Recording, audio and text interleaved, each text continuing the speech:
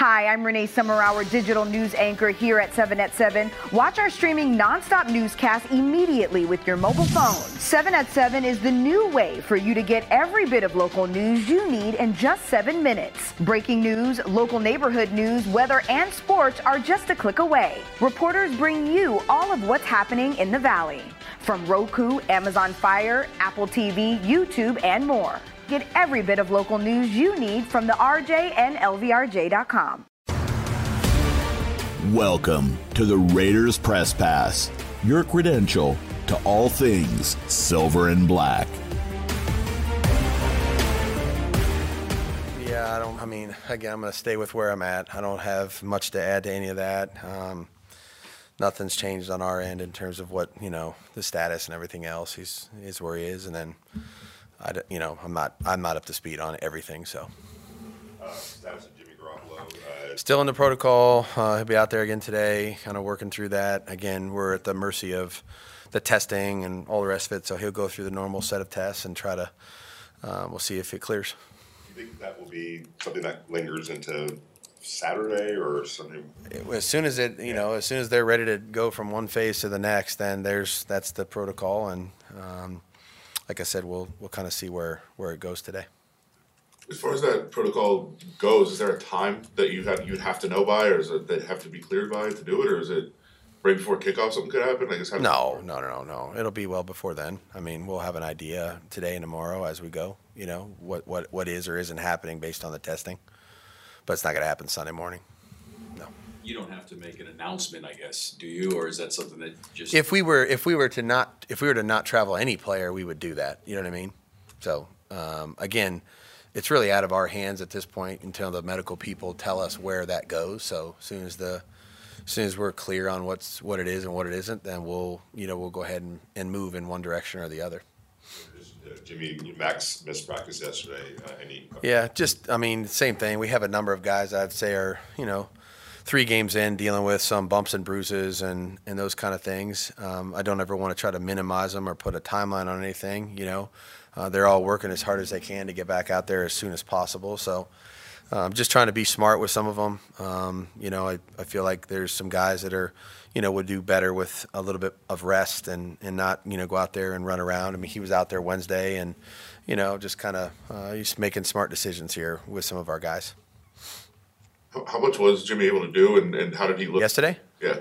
Yeah, he was. It's non-contact for a quarterback, so, hopefully we're not contacting the quarterback ever in practice, so that's why they have red jerseys. So he went through the whole workout, so it was, it was what it was. For a practice for a quarterback, it's fairly simple. It's a lot more difficult when it's a position player, obviously. Josh, I know obviously there's not a lot you guys can say about Chandler Jones' situation, but it's somebody that obviously you've known for a long time. Is there just a human level of kind of concern when these kind of situations emerge? Yeah, I care for all of them. I think we all do. Want the best for all of our players, former players, et cetera. So, like I said, that will never change. So that part is going to be there now and forever for all the guys we've coached and got an opportunity to know and work with. So, just kind of take it as it comes here as we're going through this and continue to try to do the best we can. And like I said, there's not much we can do, other than that. Josh, how as a player, how different is Davante Adams just as a player on the field and what he's able to do? He's one of the more unique people that I've been around. I feel like I've been fortunate to be around a number of guys that were really good football players, good people as well. He's just exceptional in almost every way, starting with his ability to be out there all the time and the pace that he practices at, the tempo that he works at, it's obviously very clear why he has achieved what he's achieved, because every day is basically that, and the consistency, the work that you put in when nobody else is looking to make sure your body stays always ready for peak performance as best you can for so many years like he has.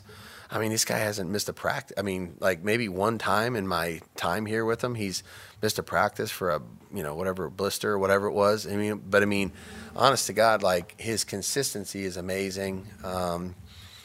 Sees the game very special, But the only other, there's a guy, I coach Randy and he saw the game very similarly in terms of how intelligent they were at their position, and they saw every defense known to mankind in their career, So from punt vices to double teams to linebackers coming over to try to hit them to, they've seen it all, and so he's got a perspective that's very unique and rare, and his skill and his talent is, it's at the highest level,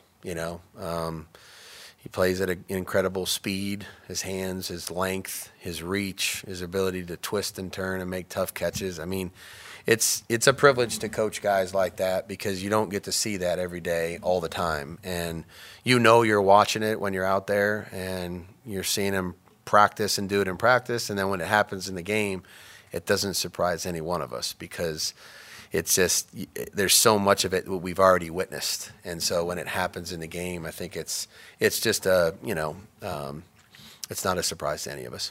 Did you have much of a relationship with him before you guys acquired him? I didn't really. We did some work on him in the draft, when we were in New England, and I didn't go out to Fresno. I don't remember I'm not even sure if I talked to him when he was at the combine or what have you, with his short hair that we talk about. But we did a lot of work on it, but we didn't have much of like a personal relationship. That's the other thing that I would say that I really have enjoyed with this guy is just his perspective on the game, but not only that, but his perspective on other things outside of football. He's a very mature guy. He's a great dad, great husband, great son, great friend, and very honest and open with his dialogue about whatever. Any way he could help the team. He's an incredible captain. He has an unselfishness about him. If there's something that he thinks that could help the team, but it's not necessarily best for him, like he'll bring it up and suggest it because he thinks it'll help all of us. So. I honestly can't say enough things about the way he's been since we've got him here, and love coaching him every day. The way he, helps us, practice and perform on game days. I mean, obviously it speaks for itself. So, just a really unique individual, unique player, special in every way, Hall of Famer. It seems like he's the anti-diva wide receiver as well when you think of the generalizations of wide receivers over the years. Yeah, and I've probably been privileged that I haven't, I don't use that word, and I don't think I've coached many guys that are like that. They all have worked hard and really been adamant about being great at their job, and this guy's so tough too. I mean, you talk about hit and getting up and running with the ball after the catch, and getting tackled and getting up and blocking, for his teammates. There's an element of toughness and unselfishness also that goes a long way. But again, he's a team player. He wants to win. Whatever.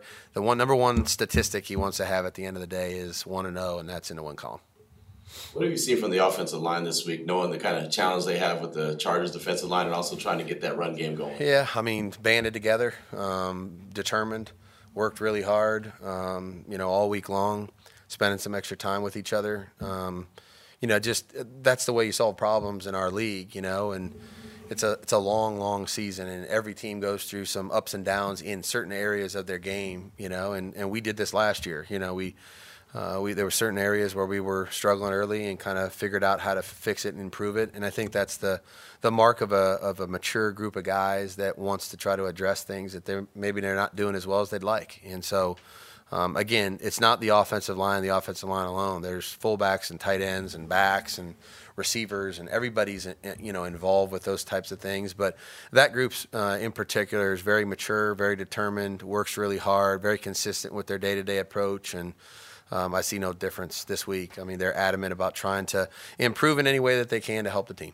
Did you see that on film as well, that you feel like the run game is close to getting to where... Are you talking about on practice film or game film? Yeah, just game film. I mean, you're always close.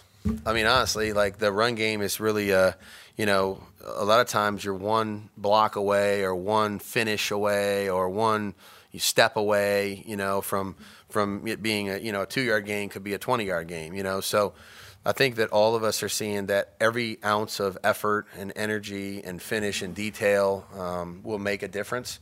When we've run the ball well, that's the case. When we haven't, that's also the case, you know. So it's a team thing. Everybody's involved in it. We all got to do our job, and if we do, we'll do it well. Thank you, Coach. Good to go? Okay, see you guys. Thanks for listening to the Raiders Press Pass.